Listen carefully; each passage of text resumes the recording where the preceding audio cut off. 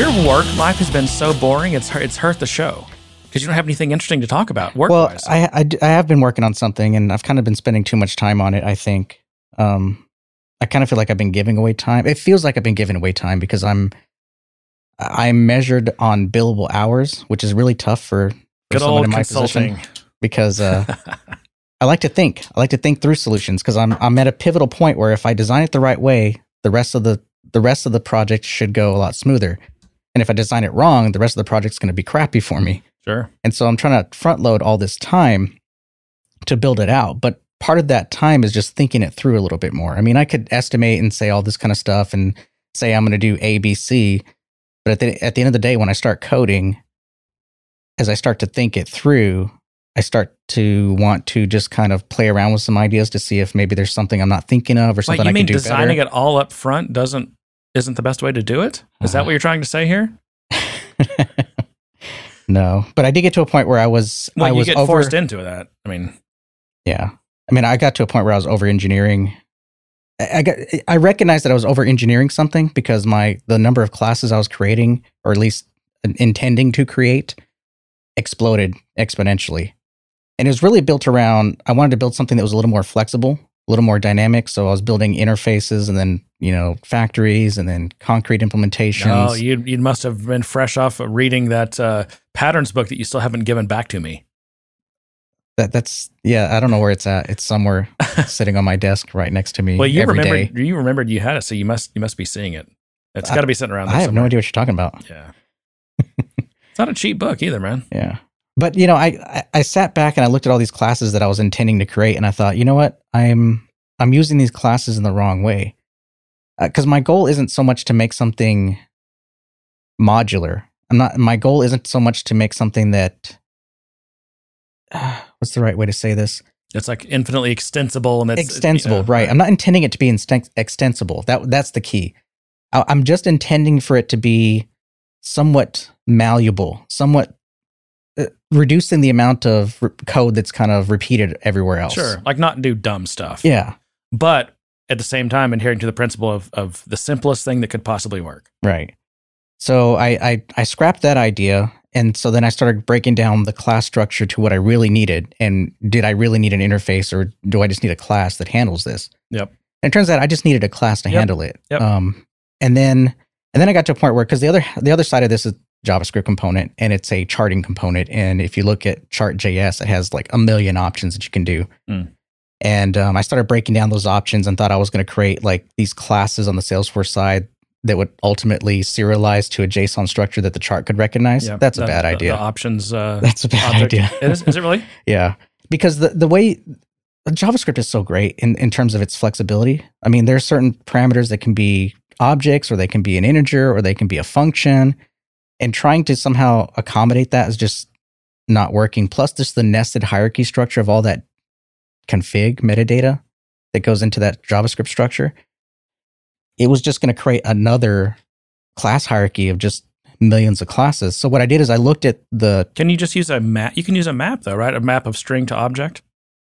Well, you could. Okay. What I was saying is that I basically would have 1,000 properties that I would have to kind of equivalently handle on the Apex side, just to be able to kind of set that stuff on the Apex side and then hand it over to the component. Because the idea is that right now I have a component for each one of the charting components. Mm-hmm. So if I have a chart that needs to display X data, I have a chart for that. Y data, I have another component for that. D data, I have another component for that. What I want to do is get down to one component. Yeah. Because I had to do a lot of copying and pasting on the original implementation. I'm thinking now's the time to fix that so that it's one component and everything else drives it. So I have a good model for that now. But what I had to do is distill down what I'm actually using and what I actually need to support today.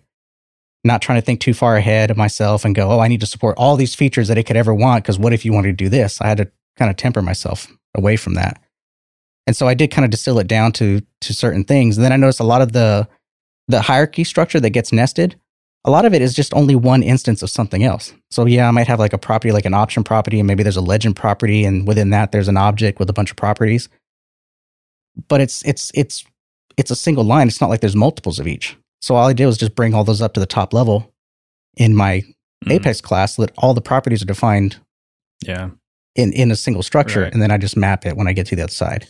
I was thinking about this the other day, how because what was I doing? Something with, I think I was working with Apex and JSON is what it was. And it reminded me of what a pain in the, and because I love static languages. Like I really do prefer static languages for, well, it depends on what you're doing, but for significant enterprise projects, I still like my go-to is going to be something on the JVM with a static language.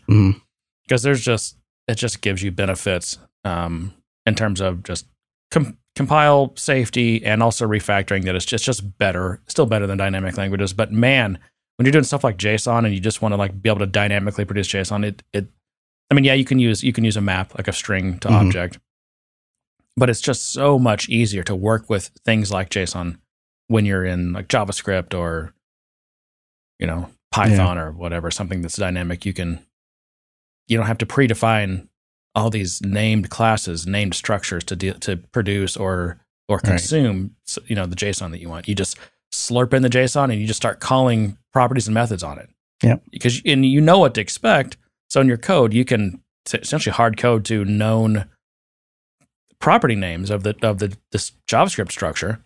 You just don't have to predefine classes for it. Right. So that's really nice. And it's just although I did get really confused because one of the plugins for this chart.js was something that supported some better label handling. And one of the properties was all lowercase, even though it's 2 words. And I usually use camel case for those. And most of the chart.js framework use camel case for their properties. So it was odd when I saw in the documentation and in the code that this wasn't camel case. So it's things like that where strongly typed and case sensitivity is important to me. Yeah. But when I'm in a language that doesn't care, or I see something where someone didn't follow that pattern or spec or style. Yeah, convention, I guess. Convention. Yeah, it really throws me off big time. But I was using that Gauge that I showed you the other day. I think I'm using Chart.js for that. Wasn't that Chart.js? I think so. Yeah. That was pretty cool. I mean, it doesn't have a gauge, so kudos on that because you have to basically chop off half of a donut chart. Yeah, but you can then custom draw a needle. It's just there. Is it a donut chart? I think it's a donut chart. I guess that's what it is. Yeah. And right. And then there's you could just using in standard options, you can make it draw. Or it's a pie with an internal like radius. Yeah. And then, but the harder part actually was then drawing. I had to draw the needle. Yeah. For the gauge because it's they want it to look like a car gauge or whatever, or just some kind of gauge with the needle that points to some specific value. Do you find those charts? It seems like everyone wants some kind of gauge chart, and I don't know if that comes from the type of metaphors people use in sales and business, or it's just a good chart.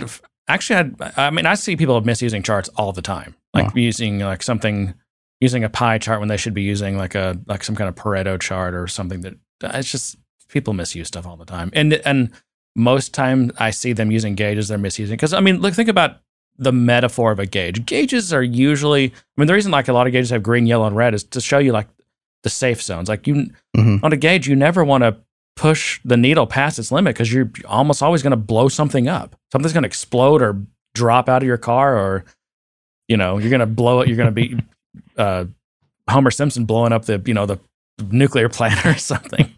But people want to use gauges to show hitting your goal is when you just max that gauge out. Yeah, that's the goal is to max. That's kind of my problem with the gauge chart. It's a bad metaphor. It is. It really is. But I was wondering if I was alone on that because no, you're not alone. I've always thought that where's the red zone because I'm pushing this needle and all the green part is just growing and growing. And I'm like, that seems wrong. This shouldn't be a gauge. Just thinking of the green part growing and growing is what's wrong. Yeah. Well, so I'm doing a little bit of ISV type stuff back in AppExchange world land, I guess. ISV. Yeah, with security reviews and all kinds of stuff. Just helping some people out, but it's been a couple of years since I've done ISV type work. Man, I don't know if you saw someone posted today in the Slack about problems they're having with basically with packages with namespaces and potential, like speaking of JSON serialization. Yeah, bugs if there's namespaces involved. And I don't know. This is one of those things. I've joined this project and like there's just, oh my God, there's so many problems with just how things are being done and processes and the code itself. And so I'm still in the stage where I'm just like I'm still trying to absorb just all the, I guess, I don't know, the app itself, how it works, how the code works, how it's structured, and all that kind of stuff. But I'm seeing there's these like scripts to try to automate stuff, but I feel like it's doing stuff in the wrong way. And one of the things it does is it manually transforms the package prefix. So people are writing code with the package prefix, but it's like the prefix for their own personal developer org. And then so they have before they can deploy this into the package org, the official package org they use, they have a script that goes through all the source code and replaces the package prefixes to the prefix that the actual packaging org uses. And I'm just like, this is. And I know I'm thinking back, I've been reconstituting some brain cells. I do remember I think it's JavaScript or things that, because when you put code in a package org, it automatically will prefix static things it knows about. Right. So your Apex, Visual Force, and I don't even know how it handles Lightning. I assume that stuff gets all prefixed too. But I do recall like there's areas where like we had JavaScript or something that the packaging whole system didn't really know about. So you had to actually, you had to prefix those things yourself or something like that. I can't remember. Maybe it was like Dynamic Visual Force or something where it didn't, I'm tunneling like identifiers into strings and things that it's not looking at because, to the packaging thing, I mean, Apex strings are just, they're what's the word?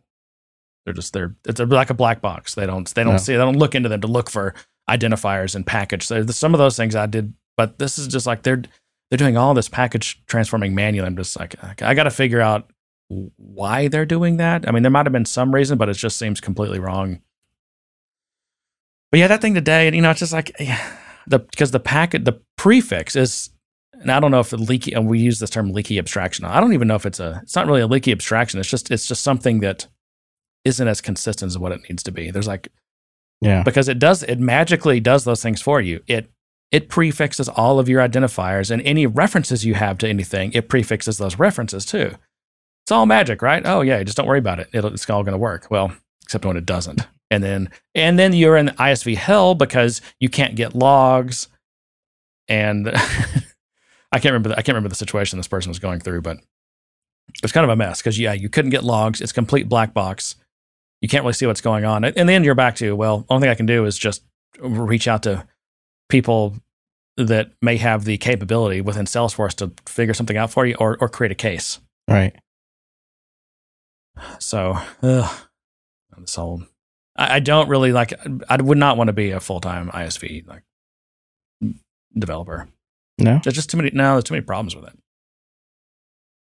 I mean, again, what's the alternative? Listen to some of these guys that do that. It's just ongoing frustrations. And it gets to where it gets hard to help your customers.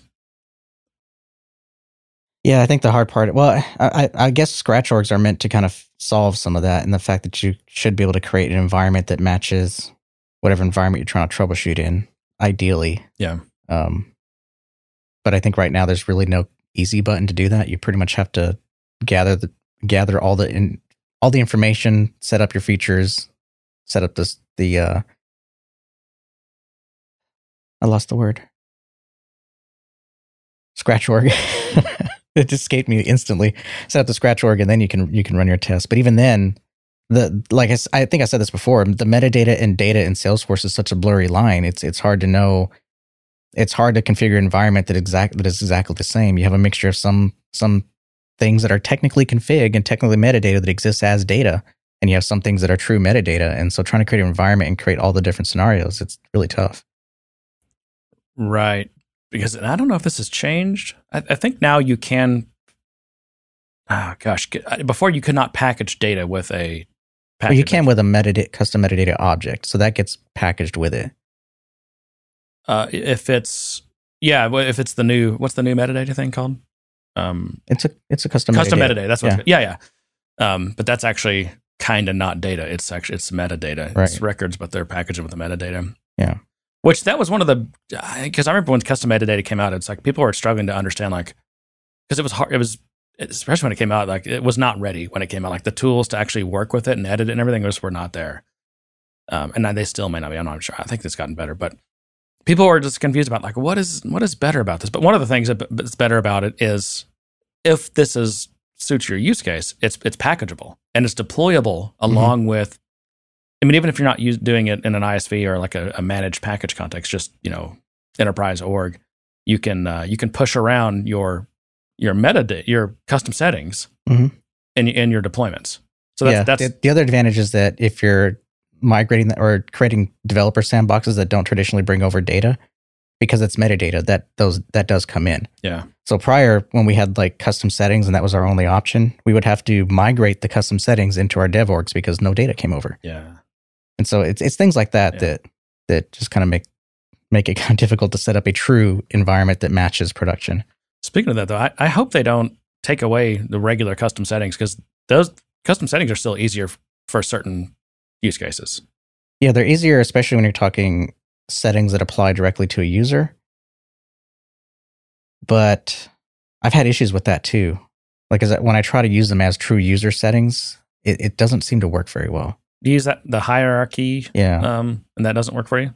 It works, but I've had issues where it just didn't work, or I tried to update something and it wasn't in the right context and it didn't want to update because the user is not supposed to be updating that, or I don't remember what it was, but sounds like I'd used it and got burned by it. So I very cautiously approach it nowadays. I think there's a good chance you didn't know what you're doing. Well, that's possible too. It's entirely possible. Yeah. But also with custom setting or with custom metadata, is that what it's called? Yeah, it's called. Or is it MDT? No. MDT is the so where we have __c, whatever you want to call it, the suffix, prefix, suffix. Suffix, yeah. Yeah, suffix. The suffix is MTD, so it'll be __MTD. MDT? Do you mean metadata type? MTD. MTD. You're. It's a combination of an M, a T, and a D. Okay. In whatever order, it's a combination of that. Right. So what I was going to say was the one thing that's challenging with those, I would think from an ISV perspective is, you install a package, it comes with the custom metadata records in it. Mm-hmm.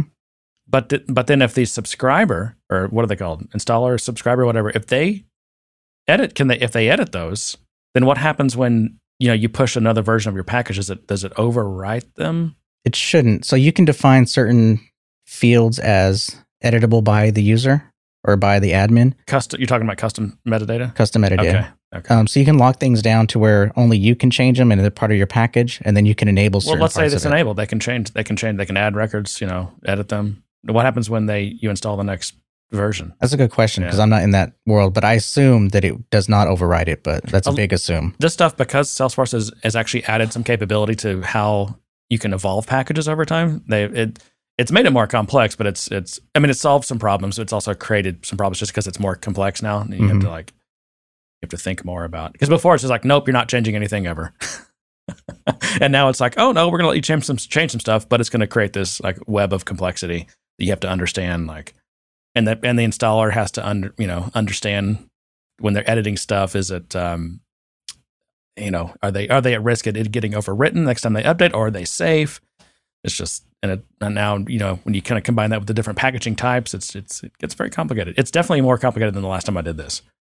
Well, the settings are the least of an installer's worries, of an admin's worries. I'm trying to think of how. Have you ever installed an application that comes with a document of all the post-install manual stuff you're supposed to do? Well, you saw that a lot more before you could include an install script. Now you can include an install script, so you can do a lot of things. And I was just about to say, I think the way I used to get, if I needed to like create some sample records or whatever, some data after they installed, I think I was doing that in that post-install script. Mm-hmm. You can. And a lot of the stuff you used to have people manually do, you can do in that post-install script. I mean, I'm not saying there's still probably things that admin might need to do. There are probably things, and there are probably ISVs who've built poorly written applications, or their legacy applications that have not caught up with all the new tooling, and so they don't have that, so they still come with a documentation. Some of them sell a professional service to install their application into your org, and so or what I've run across is they'll do one free. They'll install it into your production free, and they'll do all the servicing to get it up and running, but they only do it once. So you can't waste it. You mean the install script? The service. So they'll say, here's our app. We offer a free install service because there's a bunch of post-install stuff they have to do, but you only get one. And that kind of sucks when you're trying to evaluate a product, meaning I want it installed in my sandbox first. Then you waste it, and then you have to pay for it to get done in production.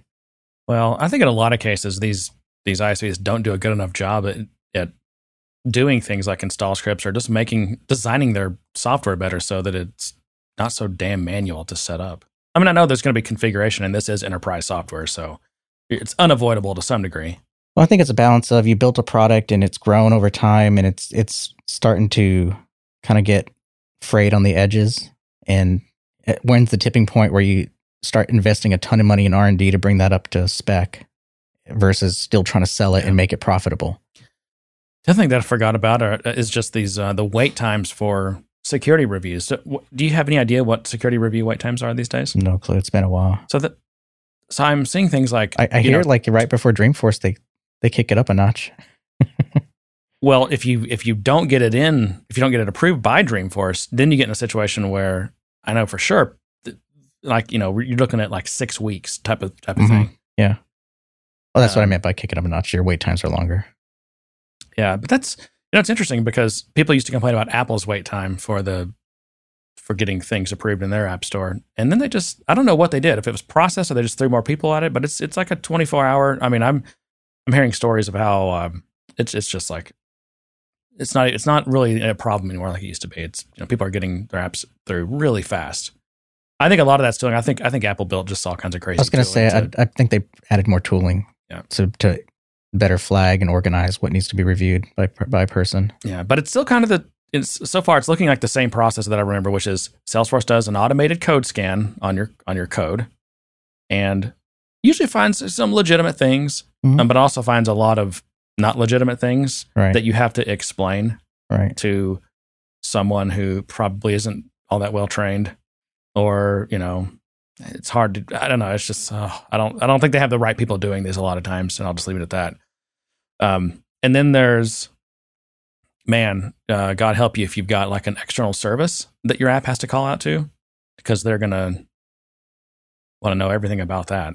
And I don't know what they do. Like if they want to, like if it's a service that you run, like do they want to scan the code for that for your your Express app or your Java app or whatever the external thing is, or if it's what if it's a third party thing you don't have you don't control it's something I don't know how, but they do a lot of probing with that. So pro tip is if you don't have to have an external service, then don't have one, because it's going to raise it raises flags like every time, which is good. I mean it should.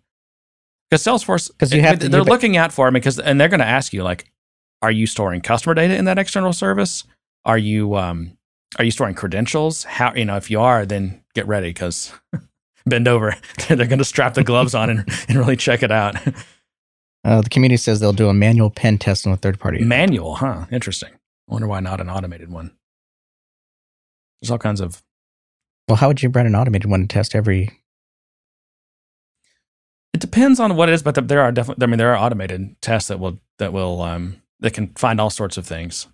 I think if it's like a web service, it may be a little harder, because especially if that web service doesn't advertise what its endpoints are, because obviously you're just going to guess like, oh, let's try /users. I mean, maybe it does do stuff like that. I don't know, but if it doesn't know what your endpoints are, then kind of doesn't know what to test. But I think you also have to.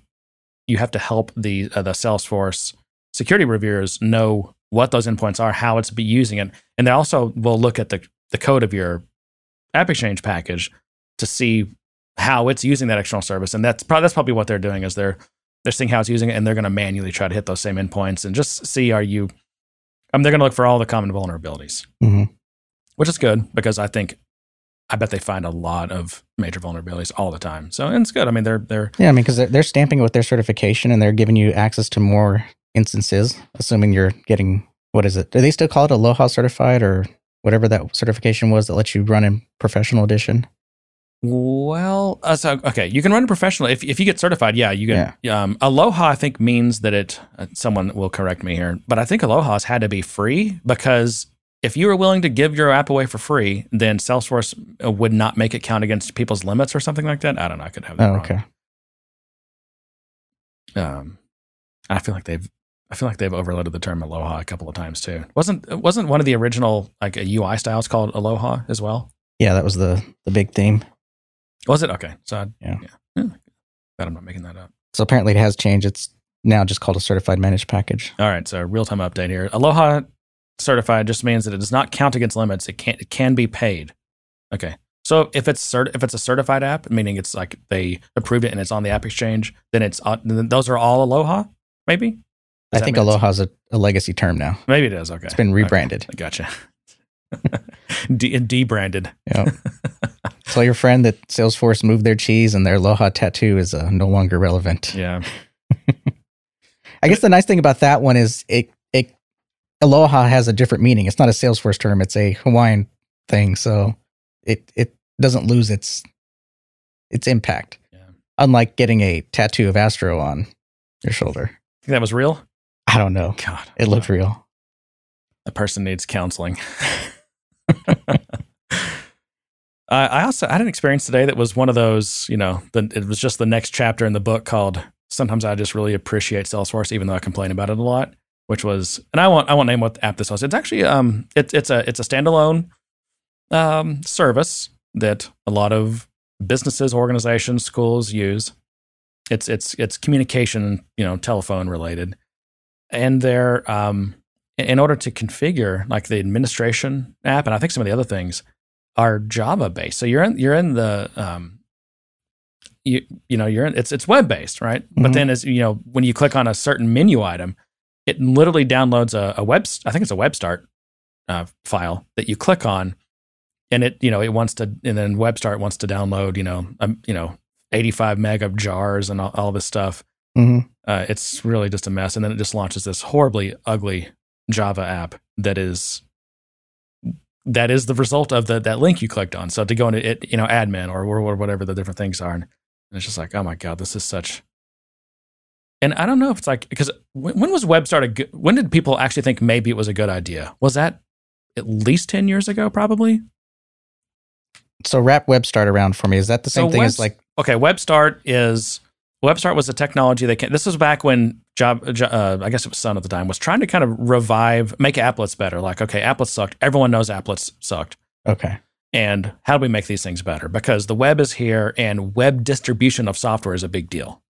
And with the way the web works nowadays, how do we distribute software better? Because if you have a Java app that you need to run, but before WebStart or applets, if you wanted to run it on your machine, then you had to like download the app ahead of time and install it, mm-hmm. Run an installer or something. So WebStart was just something where you can click a link and it downloads a WebStart file, which is basically just like a metadata file, or whatever. I don't know if metadata is the right term, probably technically not. But anyway, it's like it tells it where to go to actually download all the binaries and files needed for the app, and then once it gets all that, then the application is running not in the browser, but as a full application on your computer. So it's basically distributed over the web, but runs actually locally, a full running app. Okay, yeah, I get it. I mean, it was an interesting idea. It seems like it would be a good idea, but I just think the problem is there's just so many bad Java UIs out there. Is there a good Java UI? IntelliJ is one. Yeah. There are examples of like, oh yeah, you can do it really well. But IntelliJ is. But it took IntelliJ a long time to get it right. I mean, I would at any point in IntelliJ's life almost put it up against lots of other things. I mean, look at Eclipse, for example. Like, do you like Eclipse? No. Yeah. I guess when I say it took him a while, is there still? You could tell it still leaned Windows in a lot of ways in terms of the way it worked, interacted, but today it tends to work pretty well in both. Like the features cross over, and you have all the right keyboard shortcuts and everything. It seems to be it sems to play both and play well in both environments. What about Data Loader? Do you think the Data Loader has a good UI? Hell no. No. Yeah, I'm trying to think of what it is better than it used to be, though. At least I guess I could say that it's gotten a little marginally better. Minecraft is Java, right? Or originally it was. Well, you can still get Java. I have it. But I think when I think of the apps, the Java apps that have good UIs, I don't think any of them use Java's UI frameworks like Swing or what was the new one that had its own Java FX. I think IntelliJ, for example, has 100% ground up its own UI framework. Wasn't that like a 90s thing? Java FX? No, the term FX, like everything was FX. I guess. Yeah, Java jumped on that bandwagon. Java FX was actually kind of cool. I think it still exists. I'm not sure. Oh, speaking of Java, since we're just rolling through stuff here, let me scroll down because I had something about Java. Yeah. So Amazon announced, I think this is today, a no-cost, multi-platform, production-ready distribution of OpenJDK. So I remember a couple of weeks ago we had the drama that Sun was, if you wanted to keep using Java 8 just forever, you're going to have to pay them at some point. Like they're going to stop doing free updates. Right. And there's a lot of FUD around the JDK, unfortunately. And because it's weird because nowadays JDK is actually the same thing, basically the same thing as Oracle JDK. I think Oracle still adds a couple extra bits in. They've got a couple extra things they package with I guess the hotspot VM. Mm-hmm. But other than that, it's pretty much the exact same bits, at least during the support period. But now I guess Amazon, they've been developing or maintaining their own distribution of OpenJDK for quite a while now, and they use it across thousands of machines. And they're making it available now. Let's see if I have any information on it. Backed by Amazon. It's certified, so they run it against the JDK TCK, the test compatibility kit. So it always passes that.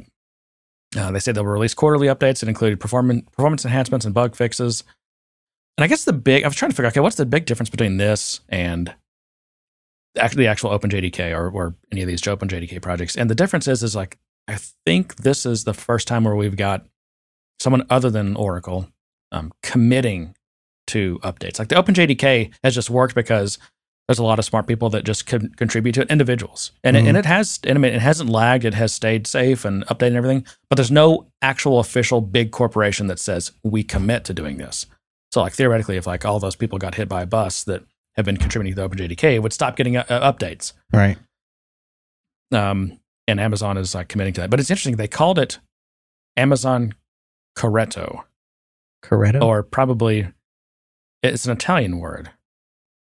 And I thought I recognized it. Wouldn't they roll the R? Yeah, it'd be like corretto. Yeah, and you have to, do the whole Italian thing. But a caffè corretto is an Italian beverage, which consists of a shot of espresso with a small amount of liquor. Oh, sign me up. And what's interesting is corretto actually, I believe, directly translates to corrected. Oh, so they fixed it. And I was thinking to myself, only that, and this is going to sound like, I don't know what the word is, like anti-Italian, which I'm not at all. I love Italy. But only the Italians would, their idea of a corrected coffee means adding liquor to it to correct it. But it could have been, I wonder if that really originally came from, like, maybe if the coffee was kind of bad, you're like, oh, you better dump some grappa or Sambuca or whatever in there and make it palatable. Yeah. I actually can't drink warm alcohol. I've never been able to drink it. Well, it's not a real common thing, is it? Because alcohol evaporates fast anyway. Well, you have like hot toddies or like Baileys. I think Baileys and coffee or something like that.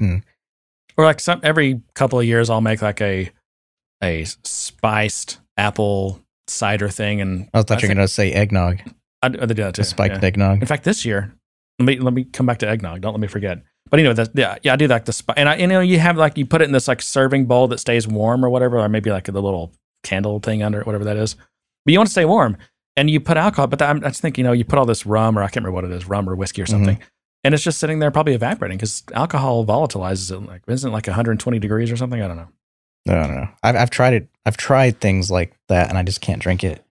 But we always, or not always, but it seems like every couple of years we'll also make eggnog, and we make it from correctly, which is from scratch, raw, from scratch, and raw eggs, and you take the raw egg whites and you make what's it called? Not the chiffon, Meringue? Yeah, and you fluff it up and make the meringue, and it goes over the top, and it's super, super delicious because it's so fresh and everything. I hate eggnog. But there's this saying, apparently, that my wife and her friend learned it from Alton Brown, aged eggnog. And they made this in the spring, and it's been in my fridge since, and we're going to drink it. What? In December. And it's made from raw eggs. I'm like, because we've had raw eggs sitting in this mason jar it'll be like 9 or 10 months, and we're going to drink that. Would you like to come over and try it, John? That's okay. I think you would. I hate eggnog, so I don't drink it. Oh, what's wrong with you? It. Eggnog is amazing. It's thick and gross, and it's unctuous and delicious. Call it what you want. It's gross. The kids, the wife, they all love it, and I just get grossed out. I can't even watch them drink it. They have to have like non-clear glasses to drink it because it just grosses me out. Well, just don't drink it then. Don't force yourself. I'm not saying I want to drink it. I'm saying I don't like watching people drink it either. It's gross to me. Can we talk about certification maintenance? Yeah, we can. But I wanted to segue off what you were talking about with Amazon, about that article with that Amazon is actually getting rid of Oracle databases. Yes, that was it. That was another. Did we talk about that yet? We haven't talked about that yet. Yeah, that was another announcement that. Well, and this is. And I wonder if this is playing into it too, with them, supporting this OpenJDK thing and just trying to really push Oracle as far away as possible. Because right now, Oracle kind of has a point. Yeah, you guys are all doing this stuff, but you're doing it on our stuff, on our tech. Except that they're not. So let's see. There's a guy named, I think he's like an Amazon engineer. I think he's kind of well known, James Hilton. And he released, so in addition, so let's back up for a second. The announcement today, was it today? Which announcement? Very recently. So that Amazon. Their new headquarters or? No, I'm sorry. The database or? Back up. So they had this blog post that got widely circulated. And I don't know if there's anything other than that was kind of in the news today.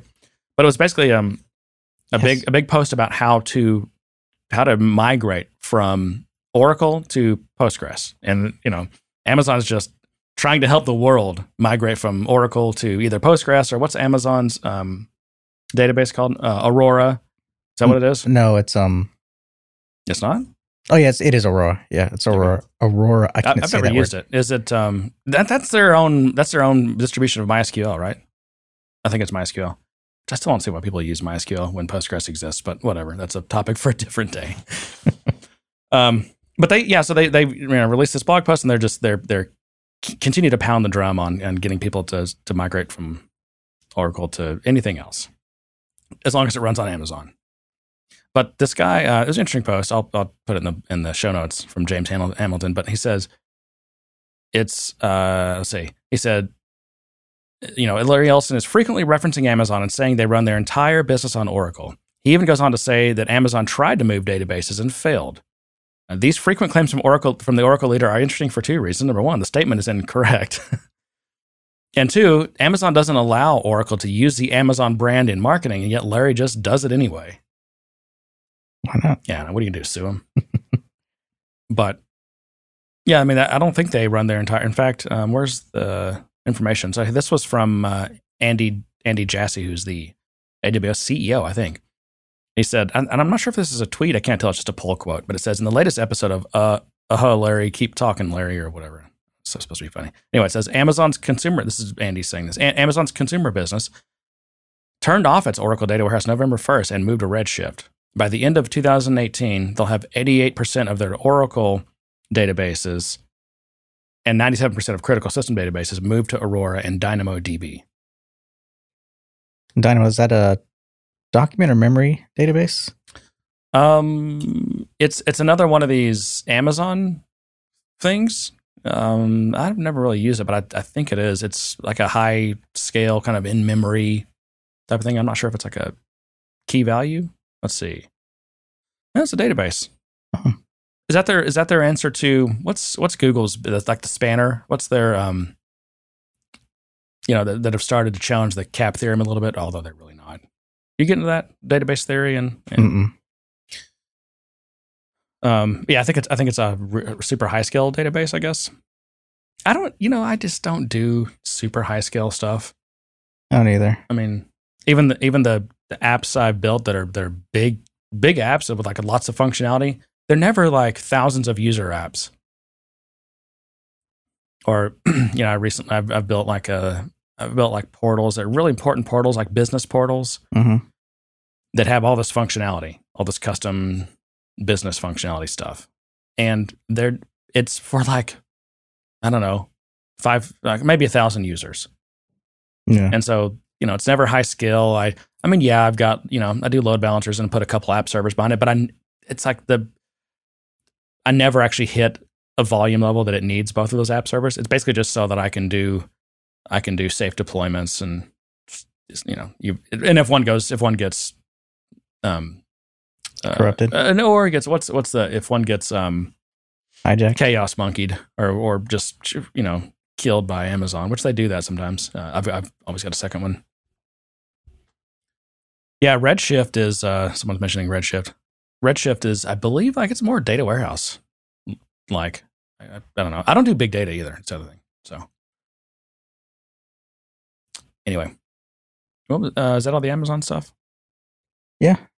You circled back to eggnog already? Well, and I was also, when I was reading this about Amazon and how by the end of this year, they'll have 88% of their databases off of Oracle and move to Aurora and Dynamo. I wonder if, Salesforce kind of famously a few years ago made a big announcements about how they're moving off Oracle. They're going to move to Postgres. And they posted in the Postgres users group about, they're going to hire them. Hey, we're hiring 50 Postgres engineers, so please come apply and all this stuff. And that's a hard task, especially, Salesforce is really wrapped around that Oracle axle in a lot of ways, performance, security, and it's the proprietary bits of a relational database. The easy parts are, the parts of this, the language that are standardized and stuff like that. But it's all the areas where these database vendors can add value, secure, all kinds of crazy extra security, multi-site stuff, failover stuff, log shipping, and just high, crazy performance stuff has nothing to do with any kind of SQL standard at all. Right. That you get locked into. Vendor lock-in's a bitch, huh, Salesforce? I know. I don't think it's going through. Maybe it is. Maybe it isn't. Anyway, all right, John. Well, what else is on your mind for this week? Well, I interrupted you. You were going to talk about. We finished eggnog. I wasn't going to talk about politics. No, not politics. You were talking about something else. I did have Benioff made the news again for like the third time. With his Tesla quote? No, I'm talking about Facebook as the new cigarettes. I figured I better go ahead and. Facebook is the new cigarettes. Oh, you forgot one more Amazon announcement. That's not even grammatically correct. They picked a new location for their headquarters. That's right. That was today. Yeah. Virginia. It was a couple days ago, wasn't it? Well, no, it was today. No, I heard about it. Well, then it got. Yeah. I didn't hear about it until today. Crystal City, which Crystal City is kind of this like, what the hell is that? It's someone described it as like what was it? Oh crap, I forget now. Like oh yeah, it was certifications. Thank you. Like a 1960s, like some kind of former Soviet country. What? Yeah. What are you talking about? This Crystal City is where? It reminds you of like a 1960s post-Soviet country. Sorry, I got distracted. The topic that I was thinking was certifications. That's what you were jumping onto. Certification, yeah. Well, I thought so. You used to have certifications, and we were talking earlier how, and we've both talked about this how, because I want to actually, I don't know, just go out and get a couple more certifications because I've got the lowest. I don't even know what it's called. It used to be developer. Now it's something else. But I ran into a confusion there. Well, first of all, this whole linking, it's this migration, because you can tell they're migrating off of WebAssessor, right? That's eventually going to be gone. And it's awkward right now, and it's confusing, and like the way that you have to, if you don't have the original, I send you an email with like a code, and if you don't do that one, then it's like it's just so weird. But anyways, I guess I got them linked, and it's not even really, I'm not even sure how to tell if it's correctly linked or not. But also, I was trying to figure out. Okay, as soon as I linked them, it said, "Hey, why don't you look at our certification maintenance track?" And so I'll go to the certification maintenance track or trail or whatever it is, Trailhead, I don't know. And it lists all of the maintenance guides or trails. And I'm like, well, I've just linked my thing. It knows what certifications I have. Why isn't it just showing me the ones that apply to me? So I had to like find the one and make sure I was going through the right trail. And so I found it. And I did that trail, and I took the exam at the end, the little, the ones at the bottom. And I passed and got 100% or whatever. I'm like, oh, great, I'm done. And then I managed to find, through the verify certifications, it was still showing that I'm behind. I'm not. So I went back to the email and found that, for Spring 18, you still have to do it through WebAssessor. But starting with Summer 18, you can do them through Trailhead. And I thought, well, why did it let me do it through Trailhead? I don't think Trailhead's going to stop you from doing it. Well, but it lets you, but it's the same. Yeah, well, why would you do it through Trailhead? Why would I take that exam through Trailhead if it doesn't count at all? If I still have to then go to WebAssessor and take the exam? To get the experience. So anyway, it's still at this awkward. I feel like Trailhead is this awkward teenager, preteen stage right now. Yeah, the whole process is still. I don't know. I guess we've been doing this for so long, and we've seen how the certification process is kind of evolved, for the lack of a better term, and just how you do one thing and the next time it's we're changing how it's done, so we go do this, and we're changing how it's done, so go do this. Yeah, that's never going to stop. It's just such a. It's almost disconcerting to want to keep it up, because you feel like they're just going to change it again, and then I'm responsible for staying all current. And I'm not so sure. I'm not so sure I'm a fan of the maintenance exams either. I kind of like the way MuleSoft has theirs set up, where you take it, you're certified for 2 years, and then you have to retake it again. I just feel like I think you'll get better professionals out of it by doing that, instead of this kind of ongoing maintenance where you just kind of take little tidbits here. Someone posts the questions online. You take 5 minutes out of your day and you answer a bunch of multiple choice and you just consider yourself certified. And there are people that are just like, they're approaching the certification process like it's a game. They're just like, oh, whatever I can take, whatever I can get, let me get all the certs. It's just, I don't know. I don't know how Salesforce could prevent. I mean, I complain about the certification culture because I think a lot of us have seen this firsthand. It really takes companies who already weren't good at hiring and really reinforces bad hiring practices. Yeah. But Salesforce has made these certifications a currency, especially with partners. They basically, they tell you how many certifications you have to have, and of course make you pay to get them. And of course, so that creates a demand for certifications, because these partners want to hire people.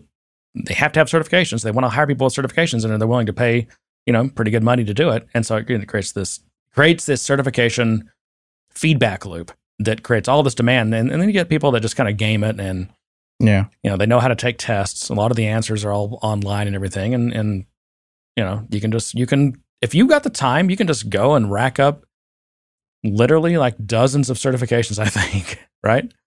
So don't some people have like 20 or more? Yeah. And then the problem with that is it kind of cheapens, or it kind of makes the certification program look bad. Well, I from my perspective is I feel like no one's really taking it seriously. I think it could be a valuable educational tool and a way to kind of reinforce that you have people who are up to date on the technology, but that's not what's happening. It doesn't feel like that's what's happening. I don't feel like when I get told I need to have a certain number of certifications, it doesn't come with, here's the things we want to be strong with as a company, here's the certifications that we think apply towards that goal. It's none of that. It's just go and pick some certs and get a bunch of them so we can check the box.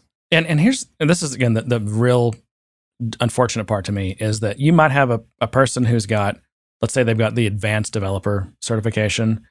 They got it a couple of years ago and they've been maintaining it, and they've built just all this amazing stuff, and they're a great engineer and they communicate well and all this stuff. And then you've got someone else who just did the serial certifications thing. It's never built anything that great. Doesn't know how to, doesn't know the first thing about business, or listening to, or user empathy, or any number of things that you need to have to be a probably a good developer. But according to most employers, that person with more certifications is going to look better. Yeah. And certainly if you're a partner, it's like, oh man, that gets us like 15 of our certification credits. Or but that comes back to your hiring process. I mean, it's just like with anything. I don't even know if it's lazy, because some people it's not lazy. They just literally don't know how to hire.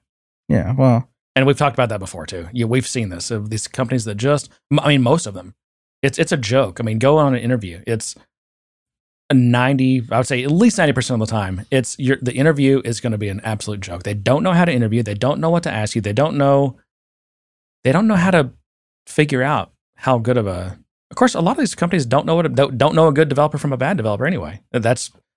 And maybe for them, the certification actually helps. That's like the best thing they have, because they don't know how to interview. So the best thing they've got is, well, how many certifications do you have?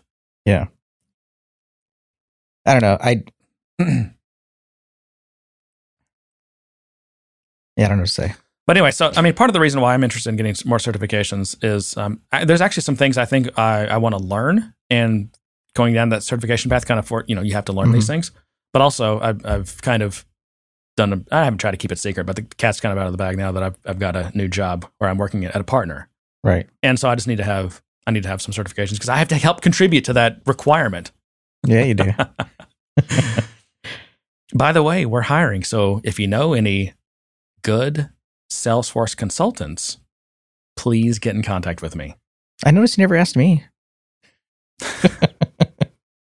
Can't afford me. Well, we're not, it's not a developer thing. We're looking for, like, what are they called? Solution architects in the Salesforce? Yeah. So more of the solution architect, people who can run engagements, who have got a lot of business experience too. And they got, political experience, and you can just deal with clients, because clients can be difficult, but also are really good Salesforce solution architects. Yeah. And Jeremy's like, John checks none of those boxes. You could if you wanted to, but you would not be happy doing that, is the problem. No. That's not my gig. But speaking of that, how do you feel? It seems like with the certifications and everything, it's such a point and click world with the Salesforce. God, I cannot talk. Words aren't coming out the way they're supposed to. That's okay. I sound smarter in my head than I do when they come out of my mouth. But I feel like when it comes to implementations or implementation focused partners, that the development side is more of a necessary evil. Like, they really want to stick with point and click tools, which is obvious. I mean, obviously you want to stay as native as possible, because as they add new features, you want to do that. But I feel like because of that, the value of a developer or just the access to cheap development labor kind of lessens the importance of having someone technical, the importance of having a good, strong either architect or developer. And you've made that argument before, and I'm not sure I buy it. I mean, yes, there are more things that you can do now without having to code, but I guess there's two or more sides of that coin. One of the other ones is, that's true, but there's also more and more ways that you can build systems that require, if not coding, and by the way, coding possibly in multiple languages, but also just understanding, like, how web services are built and all the HTTP stack. And because, you'd be surprised how many developers don't know the first thing about the HTTP stack. I mean, how caching works, how the resources, HTTP resources are supposed to be designed. Even the basic verbs, how you use the verb. I mean, not to mention, just go look at the HTTP spec and half of the RFCs that are add-ons to HTTP. I mean, it's a huge world, and most developers don't even know 10% of it. Yet they're building apps. Their whole profession is building apps on top of this thing that they don't know anything about. And eventually that stuff gets you in trouble. So anyway, I guess my point is there's a lot of ways you can integrate apps and with the Salesforce world and build things on top of Salesforce. More and more ways to build things on Salesforce. And so, yeah, you can do more without code, but there's so much more that you can do with code also, that it seems like it's balanced by that. I guess if I'm put in the position where I'm the architect and I'm designing a solution, I will look at everything. I'll take the gamut from native features to flow to process builder to code. But what I'm finding when it comes to, say, a solution architect, because they usually get to it before I do, they've already been sold on point and click, and they're going to shoehorn a flow in there as hard as they can. They're going to shoehorn a process builder as hard as they can without considering other avenues. So I feel like this tug of war between solution architecture and technical architecture, like there's a line drawn that says, don't touch this because I can do it point and click. There's this external integration. Why don't you go handle that? Leave me alone. Okay, so thank you for that, because that's the entree to the third side of this coin, which I was going to mention, which is just because you can do it with point and clicks doesn't necessarily mean you should. Just because you can do it in code doesn't mean you should. But what I guess what I'm saying is hang on, let me say, I want to get this. I always push back on this idea that, always prefer clicks over code. Well, no, not always. Sometimes you're going to get yourself into trouble if you're avoiding code at all costs. I mean, you're really going to, and depending on what you're doing, you could very well, really compromise your solution or get yourself into trouble if you've ruled out code. Yeah. Because the options that leaves you with sometimes are not the right options, are not good options. So a good solution architect actually understands a lot of this, understands a lot of the when it's okay to use, the various, what are they called? What do they call these? Declarative. So it's just a bad name. It doesn't even say the right things. But the various non-code solutions, like when they're appropriate, when they're not, when to ask a more technical person, hey, should we be doing this in Process Builder, or is it okay to do this, or we're going to be doing a lot of volume of data. Should we consider something else? Like, what do you think? Just knowing when to ask is, I think, key for a good solution architect. I think in most of the team environments that I'm in, the solution architect will ask when it comes to things like that. I just feel like more and more when I see the stuff that comes out of Salesforce, the way they want you to do things or the way they tell you to do things, it just seems more focused on the declarative side, less around the code, and it just... Well, yeah, because they're selling that hard. Yeah. That is a positioning and a marketing thing. It's not necessarily a reality. Yeah, it's part of the ongoing educational process with the client to say, this is custom code. I think what happens, or at least my perception of what happens with a client, is we go in, we talk about solutions we want to implement, we take the requirements and we say, here's our recommendation. I feel like if we're saying code, I often feel like they feel like they got a bait and switch. I often feel like they feel like, oh, we got this platform that said you can do it all with declarative, and now you're telling me you need to custom build that, and it's going to take X amount of dollars, and we have to implement this process and this cycle, and I don't mind all these things. I don't mind those conversations. That's part of, I think, what I've always considered to be my job, which is just helping. Because sure, Salesforce, they're an insane marketing machine and messaging, right? And we talk about that, the Dreamforce effect on us. It's always been part of my job to try to help people understand, to educate people on, well, sure, yeah, there's all this point and click stuff you can do, and a lot of it's great, and a part of the solution that we're providing includes a lot of point and click stuff.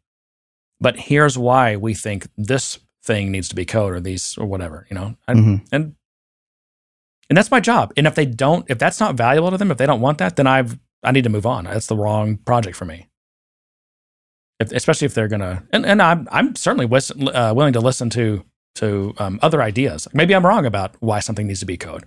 Totally willing to have that conversation. But if you're just shutting me down because you heard Mark Benioff get on stage and talk about how you can do almost everything with point and click nowadays, and you won't listen to me, then okay, that's not the right project for me. Yeah, I'm certainly not in disagreement with that, and I'm not trying to paint the picture that I'm in this world where that is pushed down on me, or that I feel like I can't have those conversations. But it is an ongoing conversation that does need to happen. It is something that comes up quite often. And I do feel a little bit insecure about some of the conversations I get into, because I feel like, yeah, Salesforce did this really nice, fancy demo for you, but even some of the stuff in their demo they showed you does not exist. It was custom built for that demo. Yeah, absolutely. And so I just feel like I'm constantly in this battle of just trying to reset expectations and get past the marketing. And it's... Oh, and they'll do things like, I don't know if they still do this, but for a while it was in their kind of conference rotation. They would demo this real estate mobile app, and I think they built it with like the mobile SDK. Mm-hmm. And when they show how they built it, they're showing you just a bunch of drag and drop. But what they don't show you is you can download I think the code's available. It's just, I think, and it was the Christian Conrads or whatever his name is, that I think that built it, and he's great at, he builds really nice demo apps and stuff. But there's all this Apex code behind the scenes that they don't talk about in the demo. Mm-hmm. And there's all this, I think it's calling various web services and things to get real estate information or whatever. And it's like, it's all, you still got to do this stuff. It's still technology. It's, if it sounds too good to be true, it probably is still to this day, right? Yeah. That is always going to apply. Yeah. Oh, you need to read the Slack. It's a nice little chart for you. Yeah, I've seen this chart. It's kind of unfortunately part of what I have to deal with nowadays. Basically, a chart of, well, it shows you as a partner how many you have to earn all these points as a partner. You can earn them by having certification. You have to have certification. But you earn them by having certifications, by getting like customer satisfaction points, and probably sponsoring Dreamforce. I don't know. There's all these different ways, and you have to get points. It's just a game. It's a big game. What does it list what you can do to lose points?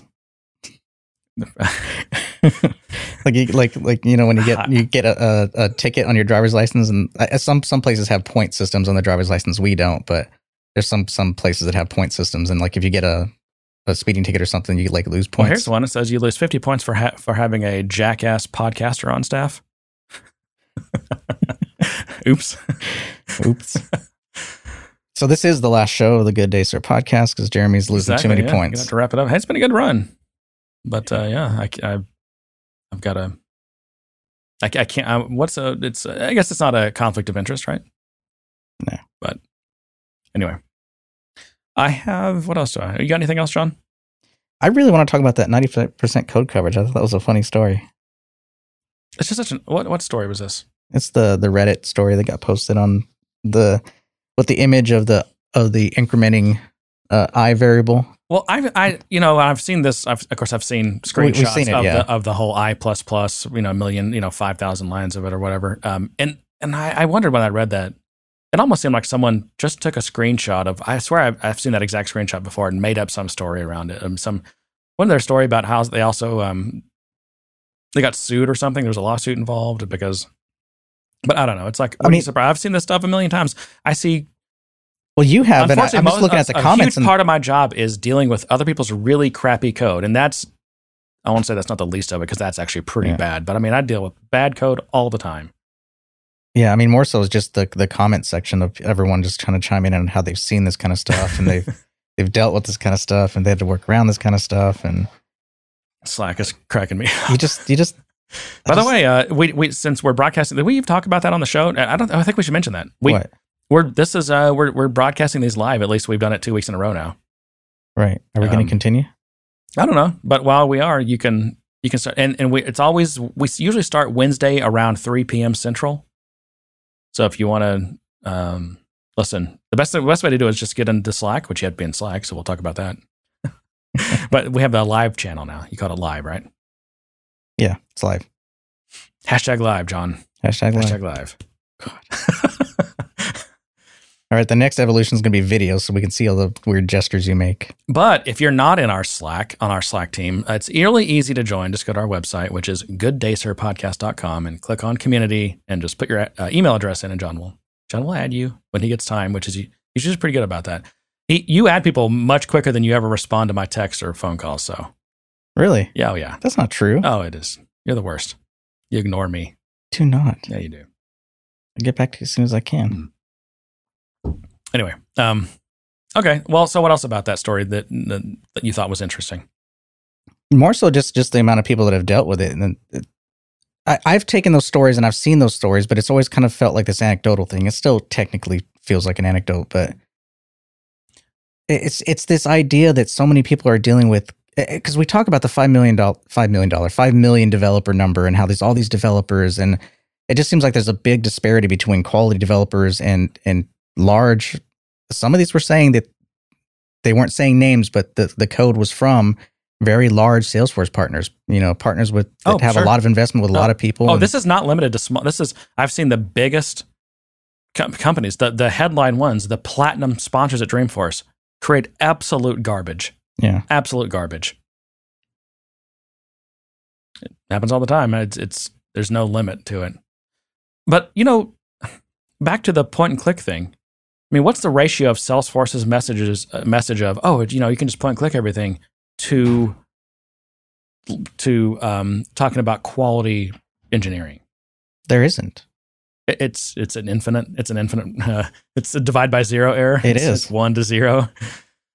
And that's probably not true, actually, because there are talks at Dreamforce, and probably especially more so at Trailhead, where they, you're gonna hear people give talks and talk about, right ways to do things, wrong ways to do things, and whatever. Yes. But in the messaging, but from who? From us. From people in the community, and also guys like Wade and some of these other guys that work at Salesforce. I don't know.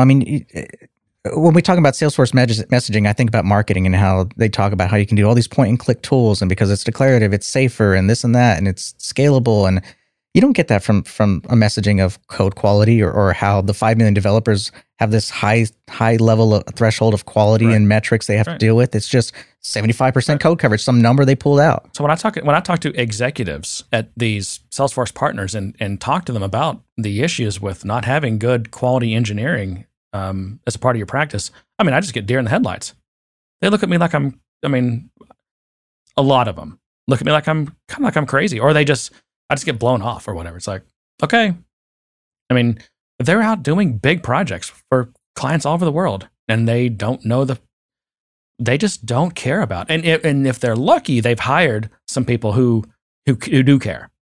You know, at the bottom of the ranks, they're going to have people who care and who do a good job. And sometimes that's just the luck of the draw. And some of them luck out and kind of accidentally hire well. And the other ones, you know, they don't get so lucky, and they have big problems on their hands. Yeah. I guess I it's just not part of the culture. It's just not part of the Salesforce culture. It's not. I guess that's what bothers me, is that it's not part of the culture, that it's for whatever degree it is, it's community driven, or it's just people who just really care and take pride in what they do. But we're competing against all these developers who are probably cheaper than us, and we're having to justify why we charge what we charge for the amount of quality that we get. Hey, I won't get you sued. But if they can't even imagine, it's not to say that the code I write is perfect or quality or doesn't have issues. Or if I looked at code I wrote a year ago, I wouldn't be embarrassed by it. I certainly would be. I would hope anybody would be. It's just, we're talking about people who are almost frauding the system. We're talking about people who are intentionally just bypassing certain checkpoints that are there to at least provide some level of quality into the system. It almost seems like fraud, although I have worked with people who did the whole I++ thing. I was brought into a project where I'm finding that. And when I talked to the developer who was doing this, they truly did not understand what was wrong with that. It seemed like a fine technical solution to achieve, 75% code coverage. Again, I think it's a cultural problem. And again, it gets... Well, when you don't understand something. When I think of these developers who... Maybe they've been a developer for 10 years now, but they became a developer. As a Salesforce developer. That's how they became a developer, is in the Salesforce world. And they never really went to work on a Java or a .NET team or something and worked with really good, like more senior engineers, because that's one of the best ways to learn some of this stuff. A lot of it is kind of, it's almost an apprentice model. I mean, I know universities have gotten better with software engineering degrees versus like computer science. It's gotten better, but still, I mean, I think it's got to be a majority of like good engineers that I've talked to. I mean, they actually learn from other good engineers. They worked on teams with them, and that it gets passed down kind of. Like that's how you learn how software's built. Yeah. And these guys, they're just, and I say guys in a generic way, of course, they become developers in the Salesforce space, which does not have a quality engineering culture. And I don't mean internally at Salesforce. They definitely have a quality culture there. I mean, oh yeah, I would say so. Right. Yeah, that's a whole different thing. I'm talking the outside messaging of all the partners and customers. It's just not emphasized, and so it's not in people's brains. They don't think about it in this space. Yeah. And Slack, some people are talking about code coverage for Lightning components. Oh, it's not really a requirement now. The facetious side of me says, well, because it's not running on Salesforce's computers. That's true. Code coverage is there to test your code and make sure it's not going to screw up their computers. Right. But now this is running on clients' computers, so who cares? But that's just me being... I mean, and I guess you have to look at why does Salesforce have that 75% code coverage for Apex. It's probably the number one reason. There's nothing wrong with this at all. Is to protect Salesforce's own infrastructure. Sure. That's also why why there's the limits that there are. Right. But I mean, there's limits in Lightning as well. It's just...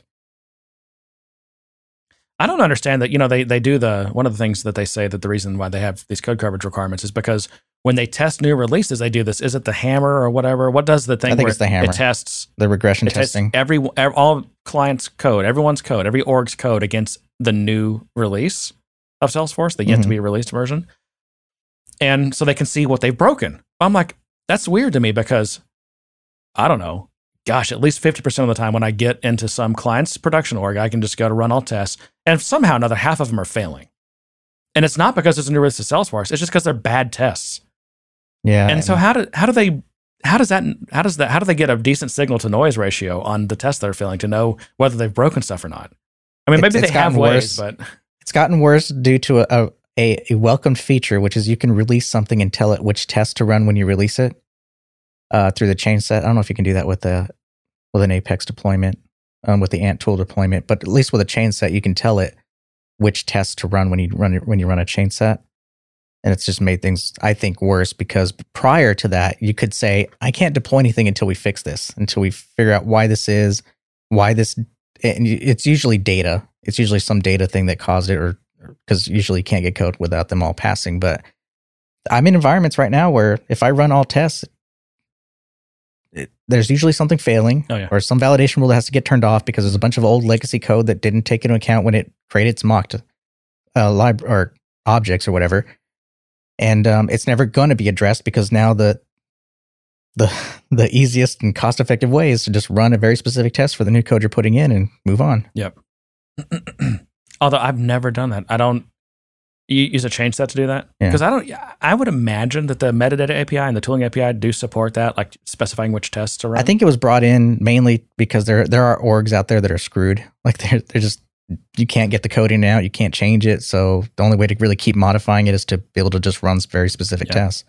I've seen, I'll just keep picking on partners, but I've seen a large partner's own Salesforce org that they couldn't for, I mean, I don't know how long, months, certainly at least months. It might have even been more than 12 months. Could not get anything in or out of their org. Yeah. And, they had 2 or 3 people working full time for months trying to fix this, but they'd gotten their org so twisted up that they could not, and it's a lot of bad tests. I mean, just improperly designed tests is usually the problem. Or, I mean, it's, again, like you said, I mean, just creating a validation rule or something can break. You can create one validation rule on like a central object, like a count or something, that breaks thousands of tests. Yeah. That's all it takes. Yeah. Of course, if you figure out what's causing it, it's one fix to fix thousands of tests, right? To those thousands of tests. You just don't make that required anymore. And then you can, if you want to, you can update your code to, your test factory or whatever, your test fixture factory code to provide a value for that required field. Do you just have one class that does that? Or do you do that? Do you have a factory for your... Yeah, I usually have some kind of factory so that they're a little dangerous because you're defaulting a lot of stuff, and sometimes you forget what you're defaulting. But I do, yeah. Mainly because I like my test classes to read as cleanly as possible and have as little cruft in them. Mm-hmm. And so I've got like kind of this pattern that I've seen yours, and I feel like it's over engineered at times because you pass in all these because you're trying to avoid defaulting things with yours, with your kind of mocking framework. I do default, but you can pass in, like if you can pass in an S object that's set, and if you need something other than the default values, you can pass in an S object or whatever you're creating, and it will merge the values you specified on that with the defaults. That's what it is. But what most importantly, the thing I like about what I do is that I have a really clean, almost like a Fluent API to create all this test data in my setup method, and I end up with a minimal amount of test setup code.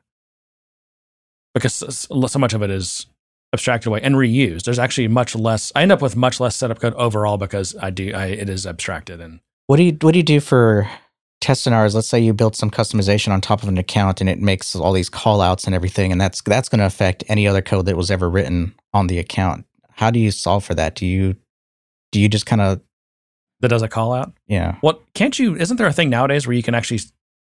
They added something a couple of versions ago where you can say don't do the call outs, or you can mock them. You can mock them. Yeah. But something has to call that mocking routine, or something has to say, hey, use this. Right. Use this fake. Use this fake. Yeah. If someone calls this, I don't know. I think I just deal with it on a test by test basis. Yeah. But in general, I don't think I would put something like a trigger on something that did a call. Well, you can do call outs and triggers, so that's not a problem. No, but they can call it a synchronous process or a batch process that does. I mean, it's right.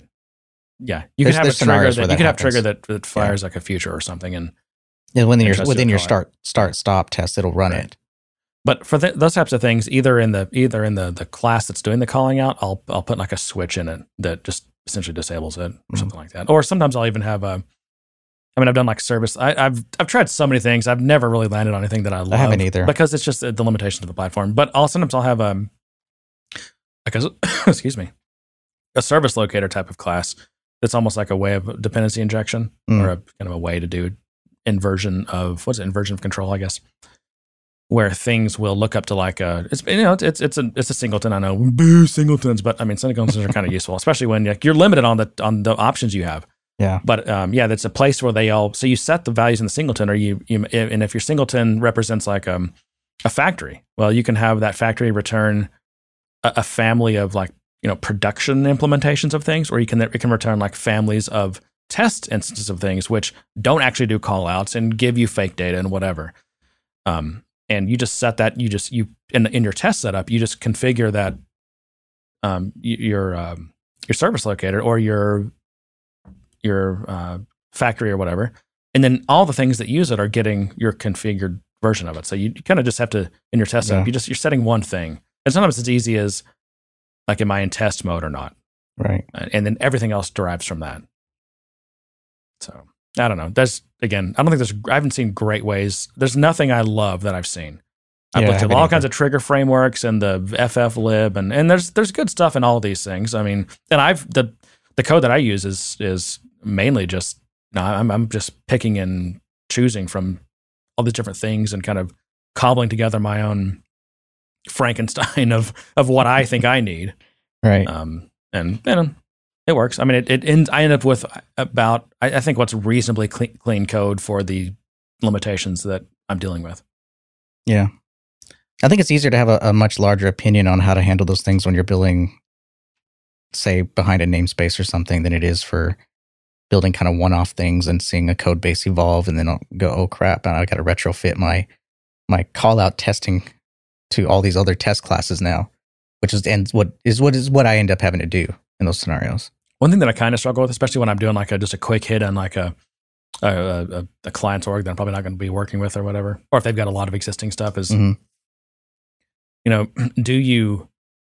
do you like use some kind of like a trigger framework of some sort? Because they can be really useful when like you get in situations where you've got tests that need to set up this massive like family of objects, like insert a bunch of different records, such that you actually hit limits simply trying to set up your test fixture.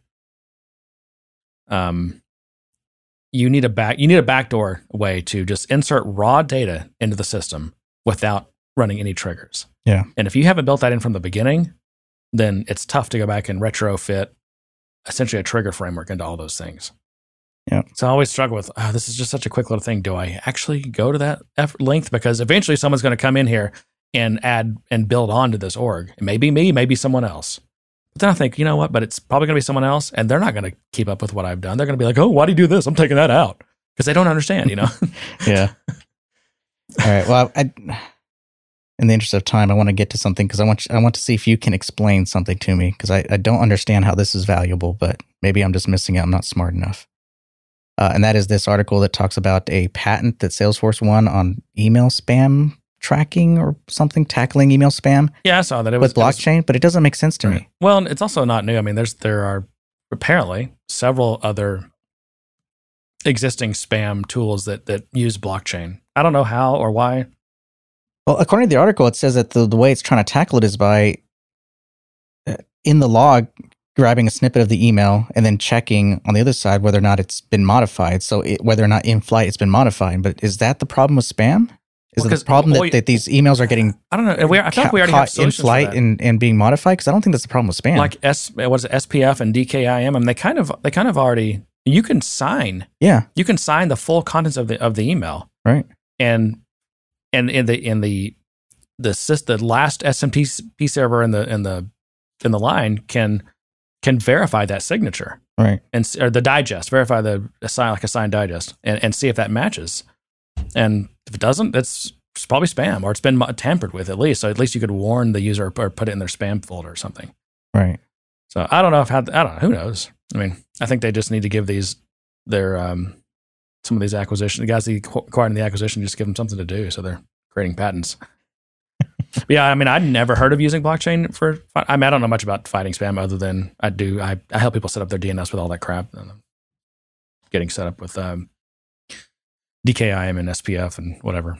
Yeah, but I don't know much about it beyond that.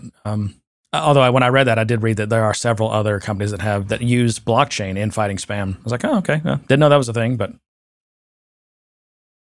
I think the ultimate problem is identifying the spam, not necessarily making sure that your emails are not getting modified in flight. I don't know. Maybe I just don't understand the spamming world enough as it is. Anyways, did you have any interest in this Zendesk Sunshine? Well, kind of. Although I looked up, or I tried to find information on it, and I really couldn't. It's heavy on buzzwords. The whole all your customer data and build customizations on our platform. And let's talk about what it is real quick. So what I understood it to be, so it's called Sunshine, and it's Zendesk's. It's a new platform. I don't know if they're re-platforming their existing applications or what. But part of the big announcement is they have it's new that they have a CRM. Mm-hmm. Right. Which didn't they buy Base? Is that what it is? I guess so. And I remember, I seem to remember them buying Base. So is Sunshine just Base? I don't know, but it's and they're saying it's an all new, modern CRM. It's built on kind of natively on AWS. And what piqued my interest was the way, you can extend it and customize it by using, and it talked about how using whatever language and frameworks you want, and it's on, it's on AWS. Your data's on AWS. So you've got, and I don't know what level of access you have to it. I mean, if it's a multi-tenant system, it's got to be just as, kind of, I don't want to say limited, kind of tight, I guess, as Salesforce is. You're not gonna drop your jar into Salesforce's server. They don't let you do that because you're running on a highly managed multi-tenant service, right? That you don't get to control. How the load balancers work, or memory pools, or database connection pooling, or you don't get to just you don't get to control any of that stuff. But I don't think that's the value of AWS. I think it's probably you get your own little instance. Well, so it's not multi-tenant then? I don't know. I'm guessing. Multi-instance. What was the other one that I was interested in? They were like, yeah, we're not multi-tenant, we're multi-instance. Yeah. Who was that? It was Pega. Pega. I think it was Pega. That's Microsoft's approach too, isn't it? I don't know. Like with the Dynamics. Yeah. I think they're multi-instance. They might be. Yeah. I mean, there's definitely I don't know. I think there was a time in which multi-tenant peaked in terms of the how it achieved value by scale. Mm-hmm. I mean, because you can have multiple customers on the same running instance, same database and everything. Well, it democratized them, right? But now everyone was on the same playing field. With the way that infrastructure is so automated, it's kind of ripped away that value story about multi-tenant. Because you can spin up instances 100% automated, and everything, just as automated as anything else. Now I guess one downside still is you are kind of managing multiple services, but that can all be automated too. So I don't know. I think the hotness of multi-tenant is definitely kind of faded, and it's everything's infrastructure as a service and networking as a service and all. Or I can't think what the other term is for it, but yeah, I couldn't help but pull or infer a few things from the text of their blog post. One in particular is I'll read it. It says, to make matters worse, legacy CRM platforms force us into proprietary technology that makes it difficult, expensive, and nearly impossible to see the many different dimensions of customers and their data, a view that's required in order to make meaningful improvements to the customer experience. Yeah, a little bit of a... I just think it's funny that I'm going to go in and say I'm inferring that they're talking about Salesforce, probably. And Salesforce is being referred to as legacy. Just funny. I mean, how is... Salesforce is 20 years old. It's definitely... legacy. You're talking about their lean startup, man. Oh, yeah, I know. They got their lean startup books right there on their desks. But is Zendesk not proprietary? I think in terms of the platform, the way they're trying to describe it is that they're going to have an open data model. They're going to have they're going to let you run whatever code you want to run to create your embedded applications. They'll have this API available for integrations. Yeah. They'll have an app store that's, I'm assuming, more open. But yeah, I mean they're talking open. So I don't know. Right? No, I think you can do it and be much more open. I mean, some of these low code platforms that you don't really. No one even really knows the names of because I don't think they haven't gotten a lot of traction yet. But they're things like they don't even have it. It's not like a CRM that, oh, by the way, you can do some coding to extend it. Like these things are simply like tool sets to build applications. Mm-hmm. I can't even think of the name of them. But you know, the thing about them is like, yeah, the way you build it is with .NET or Java or whatever you want, or anything that runs on anything that'll run on a Heroku stack or whatever. You know, it's like, okay, that's pretty awesome. I mean, think of how much time we spend dealing with limits, dealing with compromising the way we design things because we don't have namespaces and we don't, we're dealing with, old very verbose languages that have not kept up. I mean, it does take a toll over time. And the other thing is like, it's actually hard to get good, experienced engineers interested in like writing Apex, for example. Like they're just like, is some of that a culture problem with Salesforce in that they've kind of cultivate this culture around the proprietariness of their platform and how you can build and write code in their platform, almost kind of saying, why would you write it on something else and run it and integrate with Salesforce versus just put it in Salesforce natively? I'm not sure what the question was. Trying to think through back that again, but yeah, I guess I kind of Salesforce. They're definitely masters of whatever message they're trying to get. I guess what I'm really trying to say is that when you have a platform like Salesforce who says build it on the platform, you can build it on the platform. You should build it on the platform. No, Benioff said you could build the next Salesforce on Salesforce. Yeah, I mean, that'd be interesting. From a cultural perspective, there's nothing driving or even messaging around saying, hey, you can build it in whatever you want and just connect. Right. I mean, even the Heroku message is kind of lost in the underlying message that Salesforce has of build it natively on Salesforce. Right. Yeah, it's still not a coherent message. So like the appetite for customers, whenever you bring up the subject of, well, I can build it on Heroku or I can build it over here, it's kind of like, oh, now this is this other custom thing that I have to manage versus it. Even though it's the same difference, it's still a custom thing natively in Salesforce, but now I'm doing it externally.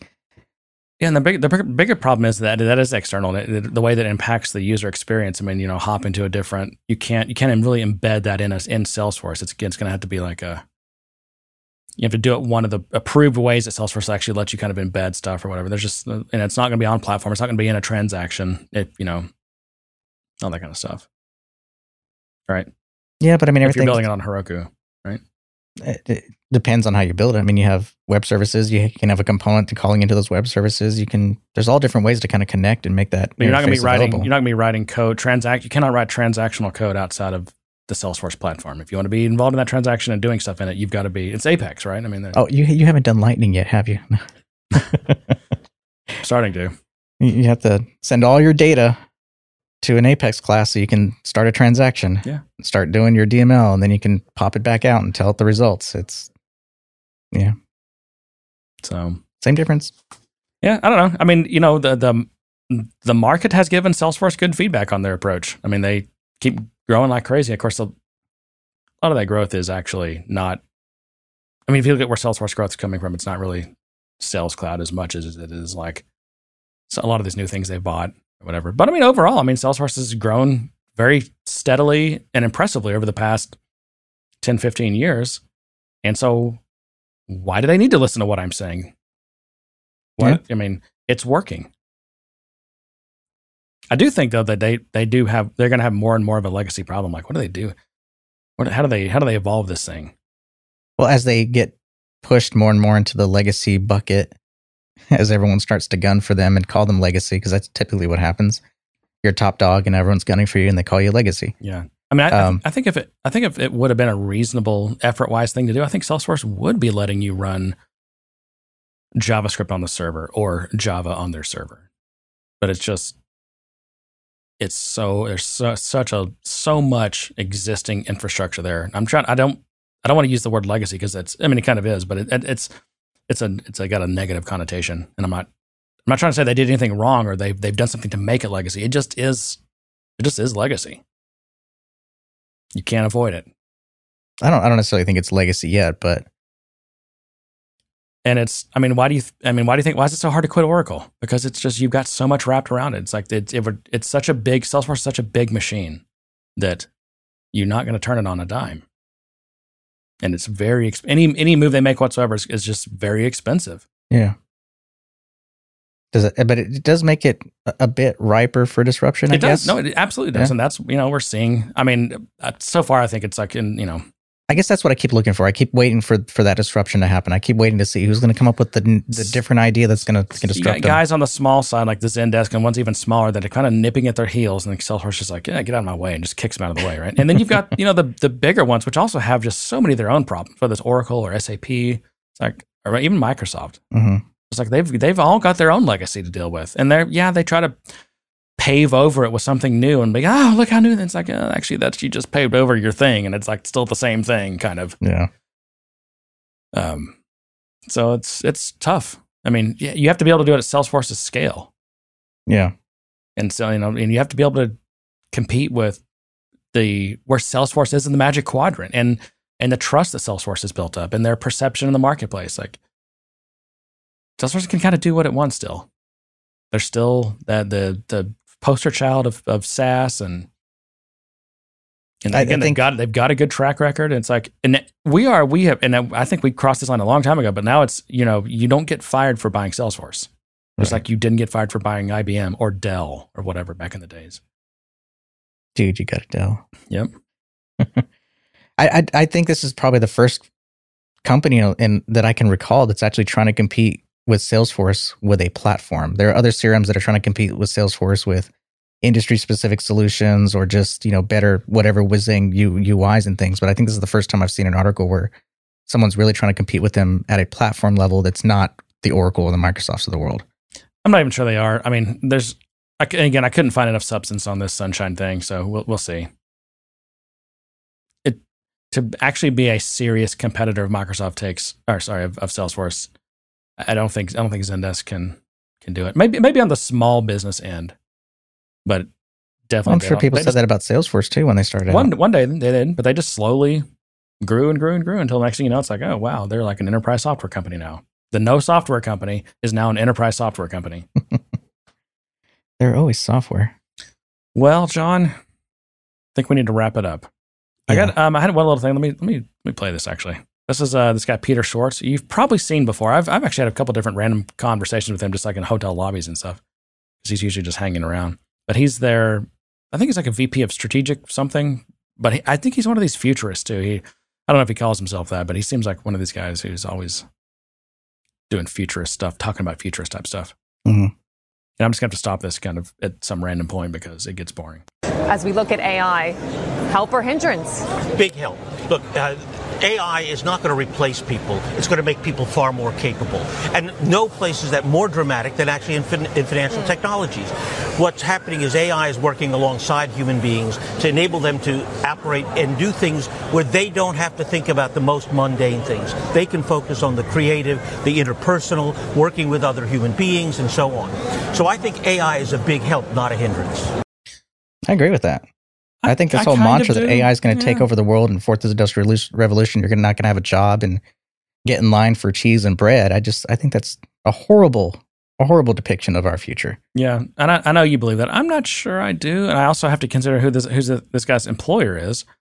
And Salesforce is out there trying to say, even though we're creating the technology that potentially, if you believe some of these people, are going to put people out of a bunch of jobs, we're actually the ones who are like, saving people, and we've got this trailhead thing, and we're causing all these people to be able to be employed or whatever.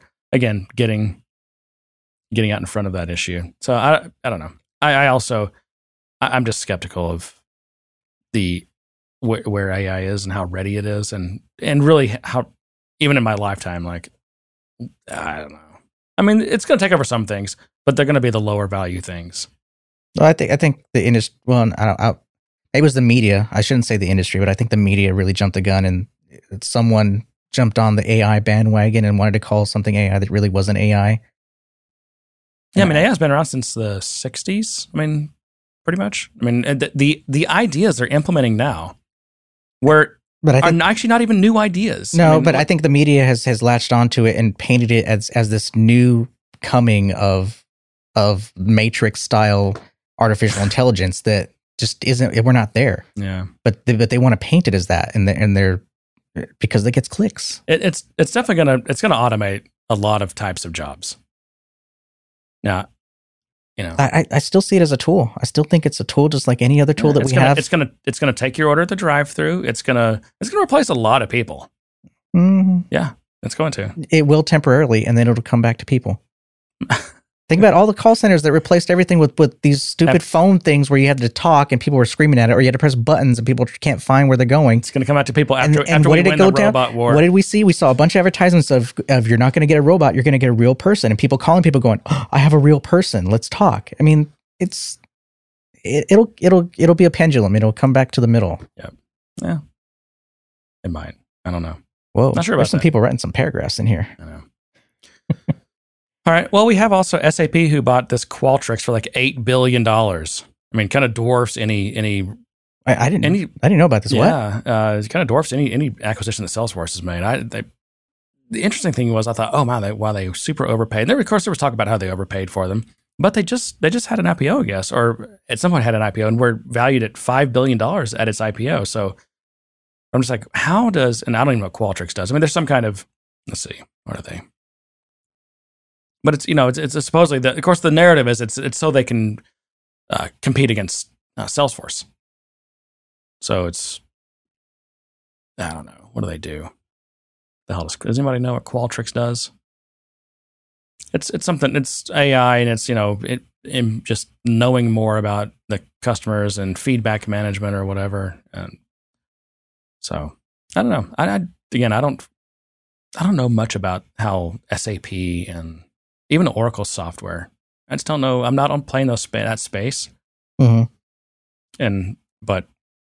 So I don't know how much this, and I don't know how much of Salesforce's their Einstein based or enhanced stuff. I don't know how much of that is real, and I don't hear anyone in the real world. I don't come across it in the real world. Yeah, I've been here at Dreamforce forever, or at least for a few years, but. Yeah, I've yet to see it. I mean, the most I hear about Einstein is analytics, because they've rebranded Wave to... Yeah, you rebrand existing things and have it now knows how to do statistical regression or something, linear regression. No, it's just the same old analytics platform. It doesn't do anything. Well, when it comes to trying to predict or trying to give you... It doesn't have that. Trying to tell you what to do based on... Oh, data. That's different. So you have Einstein Analytics, which replaces the whole BI tools, basically. What was that? What was it called? Wave. It was called Wave, and then it was something else, something cloud. I've still never done much with the whole Wave thing. Yeah, you got into it for a little bit. I did, but I haven't kept up with it, and I still have people asking me questions when they get errors and things. I'm like, I'll do my best to answer them, but I really haven't touched it. Yeah, there hasn't been much demand for me to touch it, which is kind of odd because we have other people that are touching it, and I'm not the one touching it, which is weird. Touching a lot of things. Yeah. All right. Well, let's wrap up because I got to go pick up the kids today. Oh, yes. Oh, and we did this show sober. We did, actually. It probably sucked. No, it's probably better, actually. I don't know. Anyway. Okay. Well, doing a wrap up with a few things, a few mentions. Okay. Brett, thank you for the books. We got them. I plan on reading it. I meant to read it last week, but I left it here at the office, so now I got to read it. It's called Getting to Know Vue.js. Learn to build single-page applications in Vue from scratch by Brett Nelson, friend of the show. Yeah, well, first of all, congratulations on getting the book out. Yeah, exactly. That's got to be a big... I always heard kind of nightmare stories about that, about how difficult that is. Yeah. Like you're in the middle of writing a book, and they... Fortunately, their Vue is not in the... is still writing the whole... I think it's the 2.x thing, but it sucks when you're in the middle of writing a book and they do a major version release. It's like, crap, now you got to redo your... most of the book, all the screenshots, Mm-hmm. It's like, oh my gosh, what a mess. But he avoided that, but still a big accomplishment. So congratulations, Brett. Yeah, absolutely. And then second, I want to mention openforce.org, open-force.org. Still going strong. The listing has gotten huge. It's gotten a lot bigger. So if you're interested in that. Oh, really? I need to revisit. Yeah.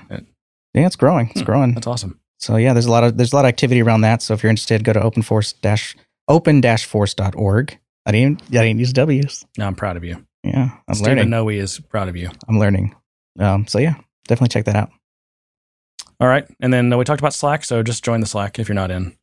It's a very helpful place. And for our live shows, that's where we're doing the chat. So That's true. I think we'd said that already, right? Yeah, we did. info@gooddaysirpodcast.com if you want to send us an email. What else, John? That's it. Share Leave us us on reviews, socials, yeah. reviews. Tell your friends. Tell your family. Tell your friends. Mark your calendar to join us live. Do your thing, John. You're supposed to set me up, but you never do. No, So no. you don't these days. And you know what? And to that, I say good day, sir. You get nothing. You lose. Good day, sir.